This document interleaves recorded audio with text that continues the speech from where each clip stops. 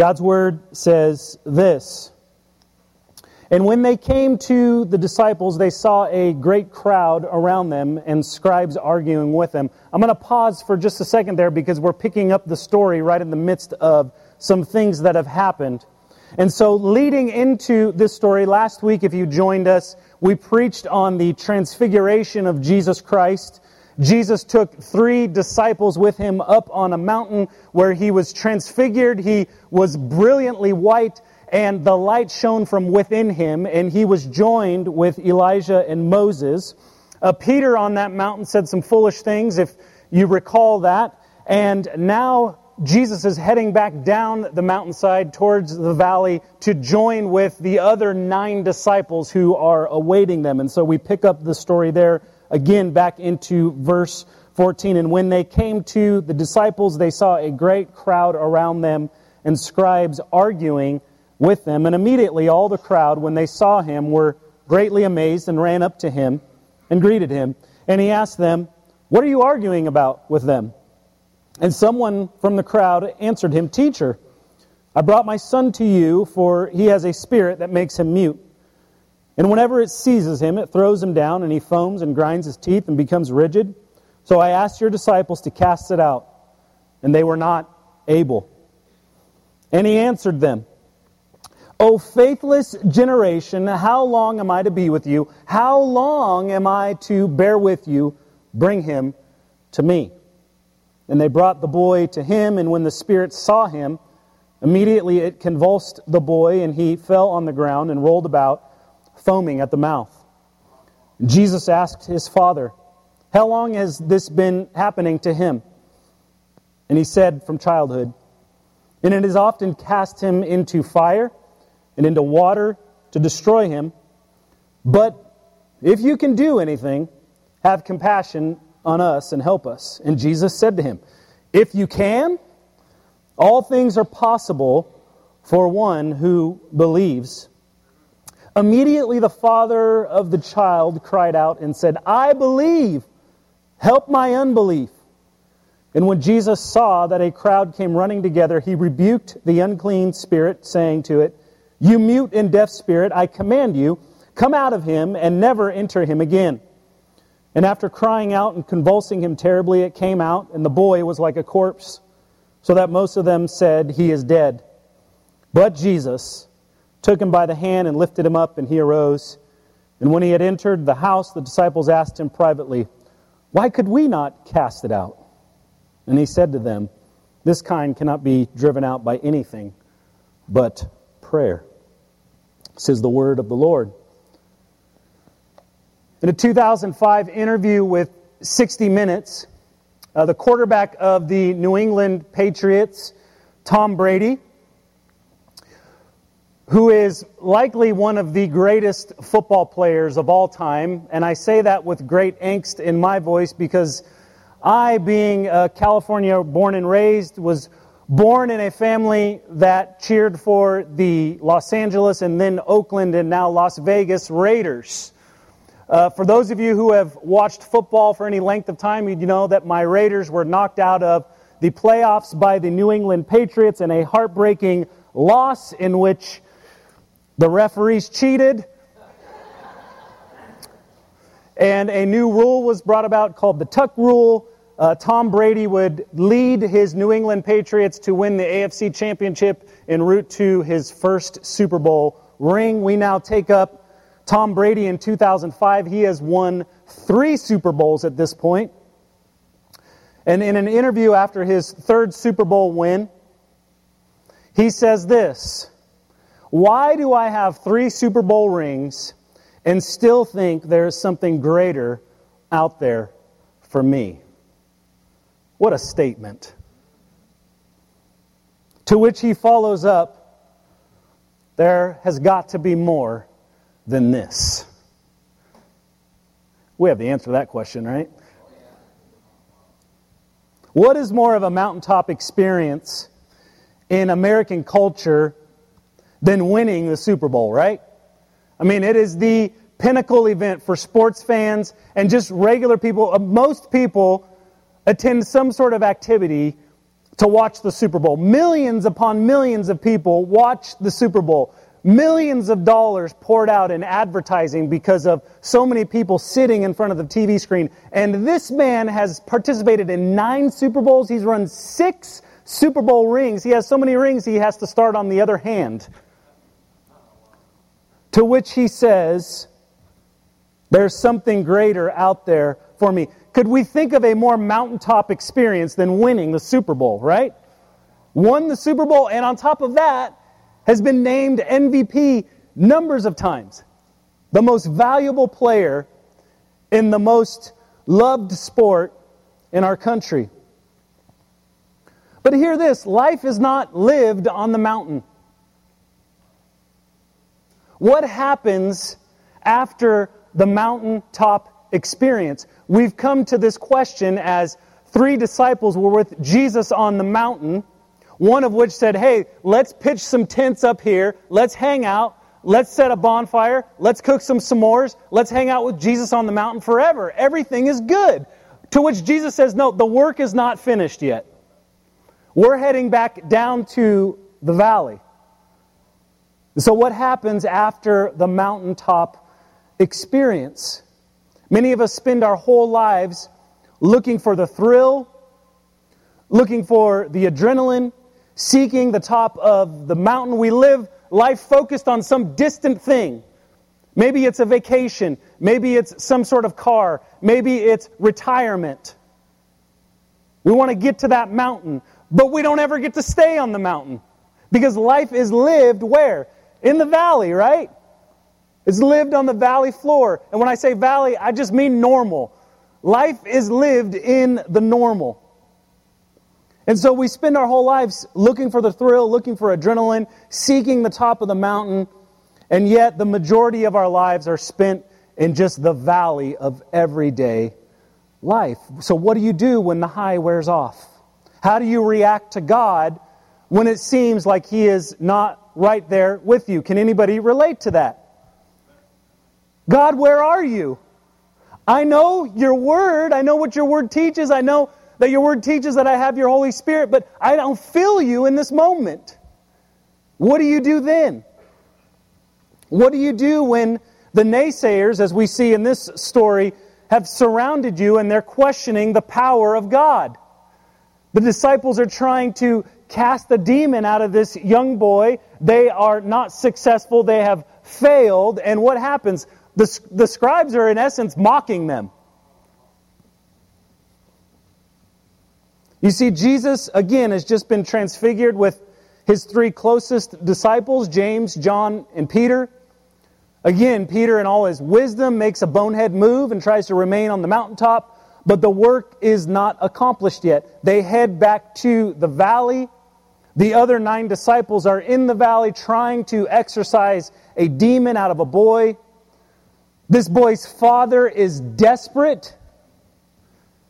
The crowds are surrounding. The critics cry out at their inability, and Jesus enters the scene. Jesus enters the chaos. Jesus takes control.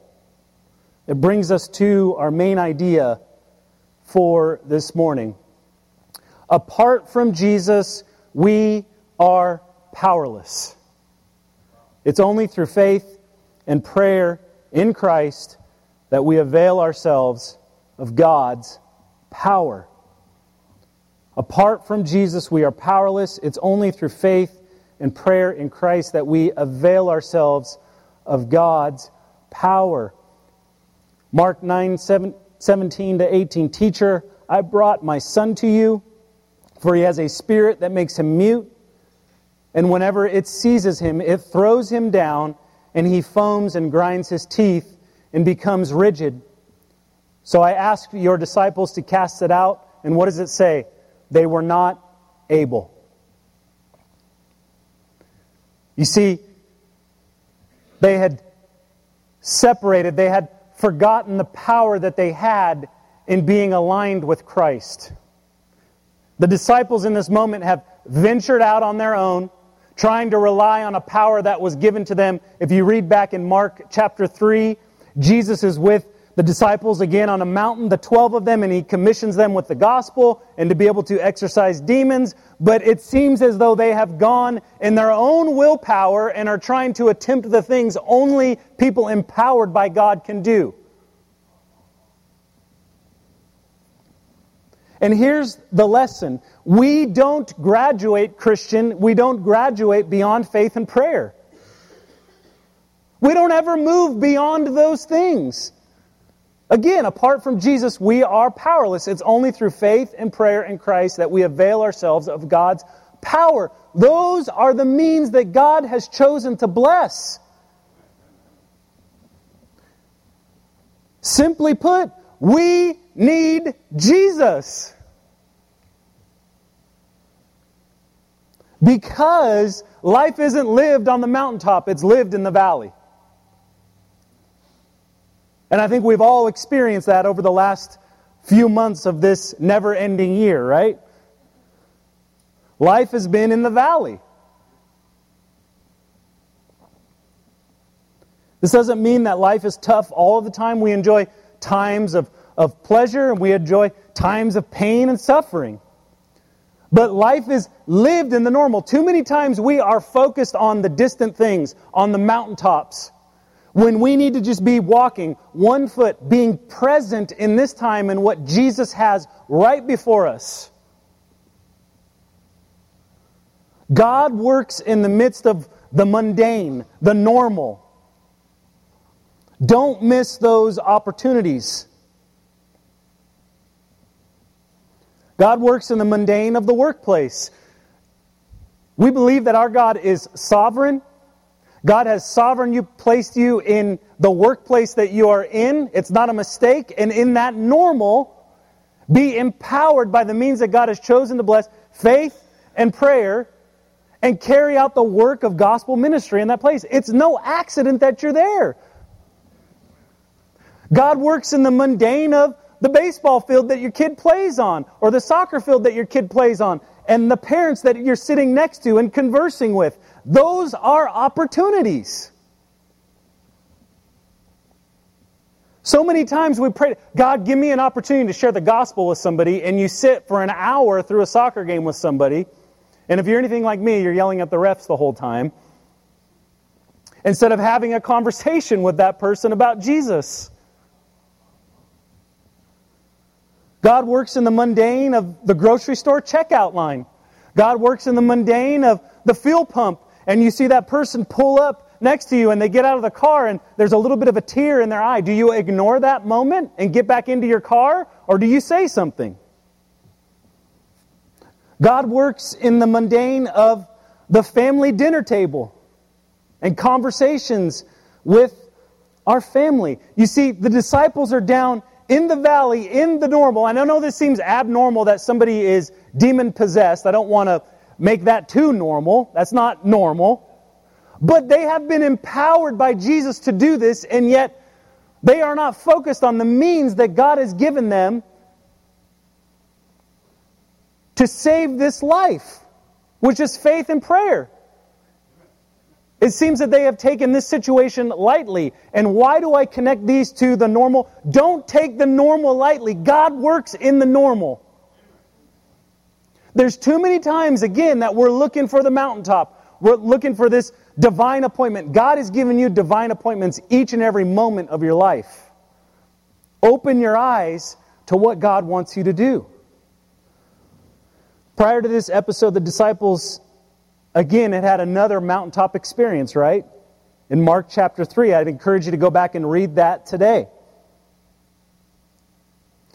They had, in this episode, mistaken Jesus' empowering to preach the gospel and exorcise demons from that chapter as a delegation that would empower them beyond their continual need for Jesus. Church, we always need the power of Jesus.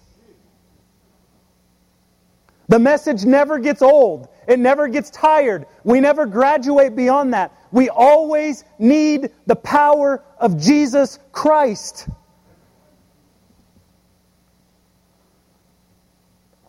How relatable is this? How often do we take for granted the power that we have within us? How often do we think that I've moved beyond that now, Jesus. I can pull myself up by my own bootstraps. I can use my own willpower when God says, I will bless faith and prayer. And we stumble and fumble through situations without giving a thought to getting on our knees and praying and crying out to God.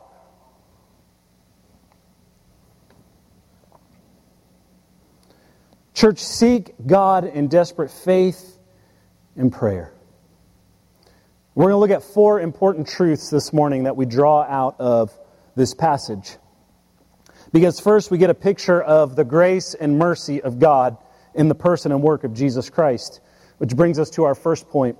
Jesus is patient and loving. Jesus is patient and loving. Verse 19, and he answered them with these words, O faithless generation, how long am I to be with you? How long am I to bear with you? And then he says, bring him to me. Bring the child to me. I think in these words we see Jesus exasperated but patient.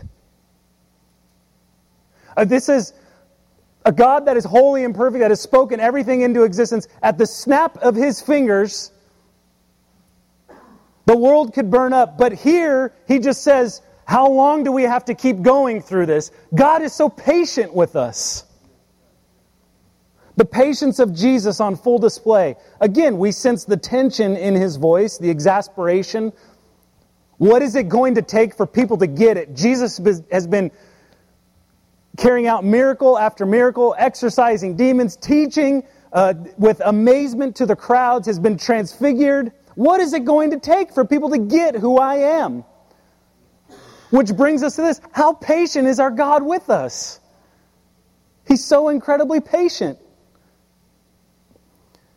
But we do see within this passage that, to me, there's a tension and there's an exasperation in Jesus' voice. When we lack trust in God, it's annoying to Him. There's not a better word I can come up with. That has to be an annoyance. The way that He has moved in our lives, it's like, man, we're going to go through this again? Really? But man, He's patient and loving with us because His annoyance is sinless. It's perfect. It's not our annoyance and our snippiness. And so He continues to exercise His patience and love. But a warning there, He doesn't stay patient forever. We see in this He's also loving. 21 to 23. And Jesus asked His Father, how long has this been happening to Him? And He said, from childhood. And it has often cast Him into fire and into water to destroy Him. But if you can do anything, have compassion on us and help us. And Jesus said to him, if you can, all things are possible for one who believes. Patience and love are both on display in these verses. When the child's father questions Jesus' ability to heal, what does Jesus say? If you can? And yet Jesus, in His loving kindness, overcomes the demonic that haunts this boy and heals him.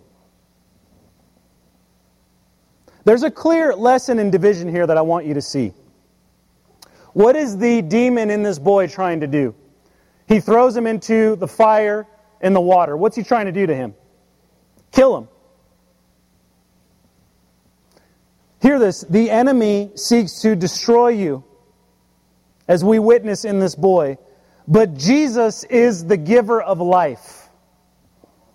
It's why He says in John 10:10, the thief comes only to steal and kill and destroy. I came that they may have life and what? Have it abundantly. Not just living, but abundant, good, blessed life in Christ. Jesus, in His patience and love, gives us life. As we see later in the story, what does He do? He literally raises this boy that appears to be dead. He puts out His hand and raises him from the dead.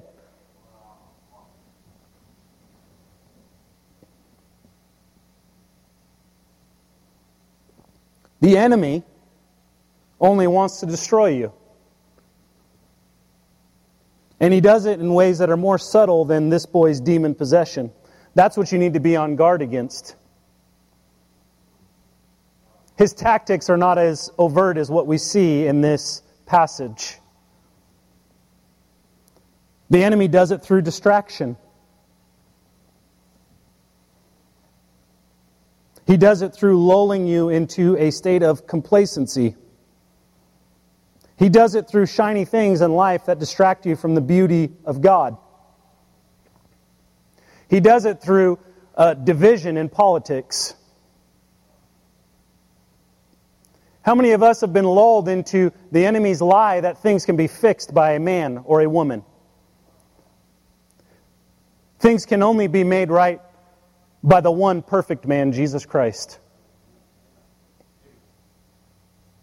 And I encourage you to participate in the political process. But please, church, don't place your faith and hope in a person. They will disappoint you every single time. And by all means, don't tear the church apart over your allegiance to one of those people.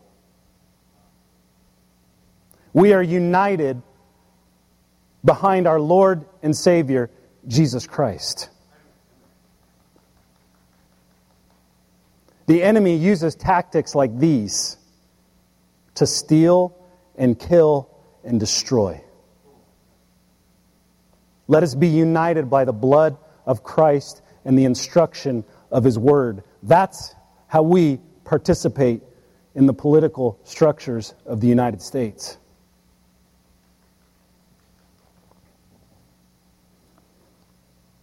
The enemy works against you through making you think that you can rely on your own willpower to save yourself. You don't graduate beyond faith and prayer. You don't graduate beyond your need for the gospel to hear the work of Christ and what He has done for you. We don't move beyond that. We hear and receive that over and over again so that we can be transformed by the power of Jesus' work. And it's transformation through the gospel that allows us to be changed, to live a new life. Don't be deceived by the enemy who wants to kill you. Put your faith and trust in the one who gives life, Jesus. Brings us to our next point. Number 2, we come to Him in desperate faith. We come to Him in desperate faith. Leading into verse 24, it says, "And Jesus said to him, 'All things are possible for one who believes.' Immediately the father of the child cried out and said," hear this, hear these 5 words here, "I believe, help my unbelief." We had a set of phrases at the beginning of our worship gathering that we uttered these words, "Save me from my unbelief, God," that we would pray those kind of prayers. Jesus, I believe in you, but I'm honest enough to say, help my unbelief. Help where I fall short. Help my unbelief. I'm desperate. What incredible honesty and humility that this man has in front of the crowd with his sick child to be humble enough to say, I believe, help my unbelief. So many times we want to come to the cross and try to clean everything up first. This man comes honest, open, desperate. My child needs you. I'm hurting. I believe, help my unbelief. Jesus, you can do this. Help me where I believe you cannot. This is a perfect example of God working through small faith. Jesus doesn't correct the man and say, hey, you need a little bit more faith than that. That's not enough. Jesus sees the desperation of this man. He has come to him. He has come in the midst of chaos, and He brings life. He honors the desperate plea of this child's father. we witness here what desperate faith looks like. This man is broken for his child, and he seeks help. Jesus comes to him and gives this child life. He honors the faith of this man, even the smallest, teeniest little speck. A few things here. First, focusing on the disciples. You see, they didn't bring this young man to Jesus. They tried in their own willpower and programs to fix the situation, and they were powerless apart from God. Here, this church, we bring people that are desperate to the only hope, which is Jesus. That's the only hope we have to offer, is Jesus Christ. The disciples were trying to heal apart from the power of God. They were using worldly means to exorcise a demon, and they came up what? Empty. They struck out. Again, our main point, apart from Jesus, we are powerless. It is only through faith and prayer in Christ that we avail ourselves of God's power. Oh, church, that we would fall on our face before our holy God and cry out to Him that He would move and work. Another thing, I'm going to speak a little bit directly to, not a little bit, I'm going to speak directly to fathers here. Look at the desperation of this child's father. You guys see the desperation of dad in this story? He's brought this child to be healed by Jesus. The disciples try, they're unable. People are lodging insults. He humbles himself before the Lord who has come. He confesses, I believe, but it's a repentant confession. Help me in my unbelief. There's honesty there, humility, desperation. Oh, that we would see fathers who are desperate for their families.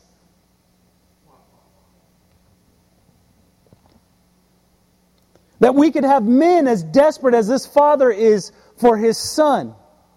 Desperate, he falls before the Savior of the world, and he has nothing to offer. He brings a demon-possessed child. That's his offering to God. God, this is what I have to offer you. My demon-possessed child and this little speck of faith. And what does Jesus do? He gives new life.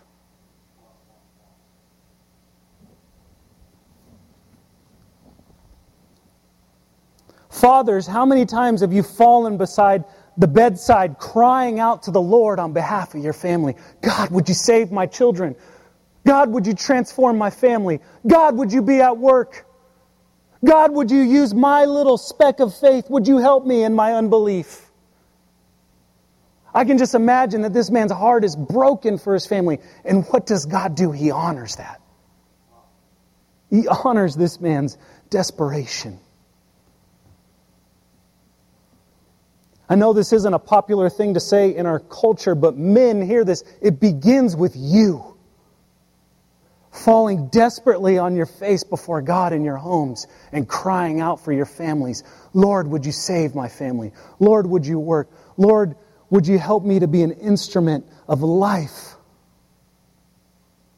And men, we need to display this desperation for Jesus to our families. Our families need to see our own hurt and our brokenness so that when they grow and they leave the house and they're in the valley of despair, that they can look back and say, I remember what Dad did in these moments. He fell down on his face before the Lord and he cried out for mercy. I remember what my father did. And we've seen it both ways throughout Mark. We've seen mothers come desperately too. I'm not excluding you. But in this story, we see a father. And I think it needs to be said, we need desperate, faithful fathers in the church to lead to revival.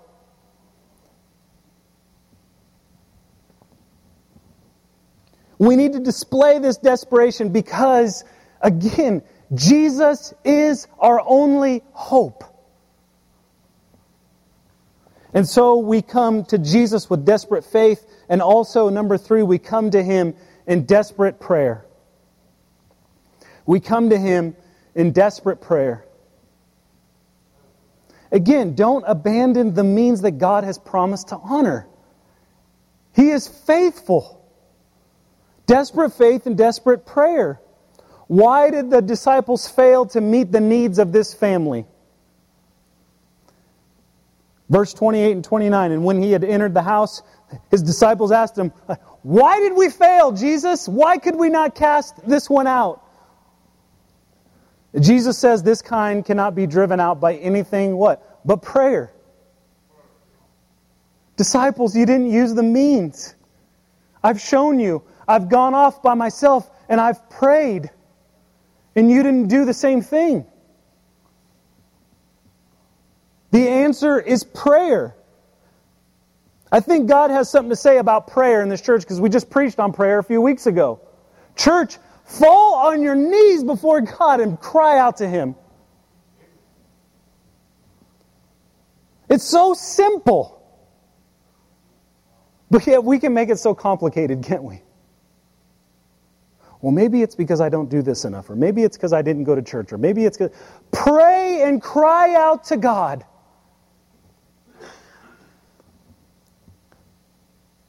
It's no wonder that when Jesus arrives on the scene, He says, "O faithless generation, how long am I to be with you? How long am I to bear with you?"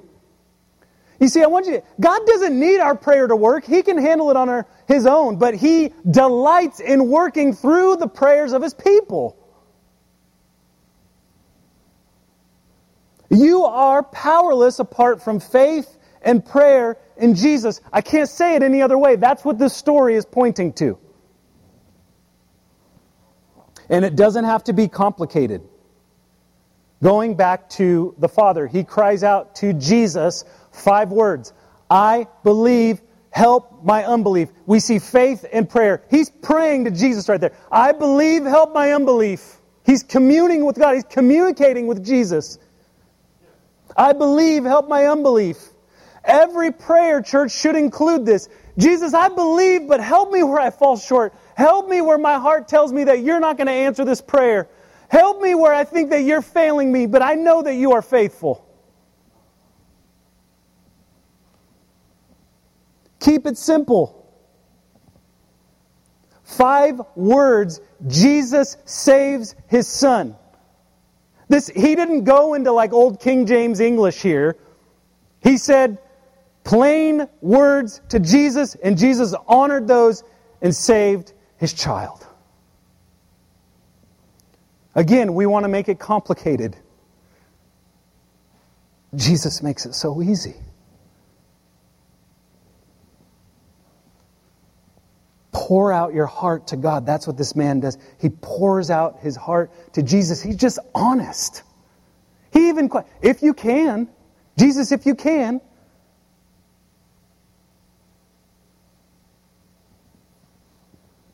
Desperate, humble, honest. Pour out your heart to God because He delights in working through your prayers. He delights in hearing from you. Why? Because He's a good Father. Doesn't a good father want to hear from their children? God wants to hear from His children. You, through the blood of Christ, church, are a child of God. You are a son or a daughter, and God wants to hear from His children. And He delights to work through the prayers of His children. And He's not hindered by a simple prayer or a fumbling prayer. He honors a desperate and contrite heart. Stop worrying about the words and come to God just as you are, desperate and seeking His loving kindness. He's a good Father. Some of you need to hear this in the room because you had terrible fathers. Our God is a good Father. He was so good that the Scripture says that while you were His enemy, that He sent His Son to die for you. That's how good of a God that we serve. And lastly, number 4. You knew we were going to talk about the resurrection this morning. It's in this story. Number 4, we need the power of Jesus to be raised to new life. We need the power of Jesus to be raised to new life. 2 scenes ago, if we back up into chapter 8, Jesus predicts his death and resurrection. The disciples are confused. Peter acts a fool in that situation. And then on the Mount of Transfiguration, Jesus tells the 3 disciples not to say anything about the transfiguration until after he has risen from the dead. He speaks of the resurrection again. The disciples, God's word says, are perplexed. They're confused. And here in this passage, we witness a picture of resurrection in the boy. Next week, Jesus is going to predict his resurrection again. It says in verses 26 to 27, and after crying out and convulsing him terribly, it came out, that is the demon, and the boy was like a corpse, so that most of them said, he is dead. He looked like he was dead. But Jesus, right, took him by the hand and lifted him up, and what did he do? He arose. I want to be careful. I don't want to make this story overly symbolic. There's symbolism here, but this actually happened. I want to be clear about that. This boy is really possessed by a demon. He's not an epileptic. He's not suffering from epilepsy. He was demon-possessed, and the symptoms of that possession were what we see here. Convulsions and foaming at the mouth and being thrown on the ground. When Jesus is at work, he exorcises the demon out of the boy. He then, appears to be dead. So he passes out on the floor. Everybody thinks he's died now. But then what happens? Jesus raises him to new life. These things really happened. And they're also incredibly relatable to us. I want to point out 2 things, a few layers this morning. How do we relate to this boy? Just like him, we were dead in our transgressions and sins. That's what the Bible says. We were dead in our transgressions and sins. We were under the influence of the enemy and the world system. The world system lies to you and says, we will fulfill you. We will make you happy. We will make everything fine. Except nothing fulfills me and everything fails me except for Jesus Christ. So we are dead in our transgressions and sins. We were spiritually dead, and yet Jesus came to us just like He came to this father and child. And we received the good news of the gospel, and we have been raised by the power of God to new life. Just like this boy, as Jesus reached out His hand and lifted him from the ground, and it says He arose to new life. You were spiritually dead in your transgressions and sins, and God has made you spiritually alive to Him. Another layer. The demon came out of the boy. Now the demon's been trying to kill this kid. He's been trying to throw him in the fire and in the water. That demon finally had accomplished what he was trying to do all along.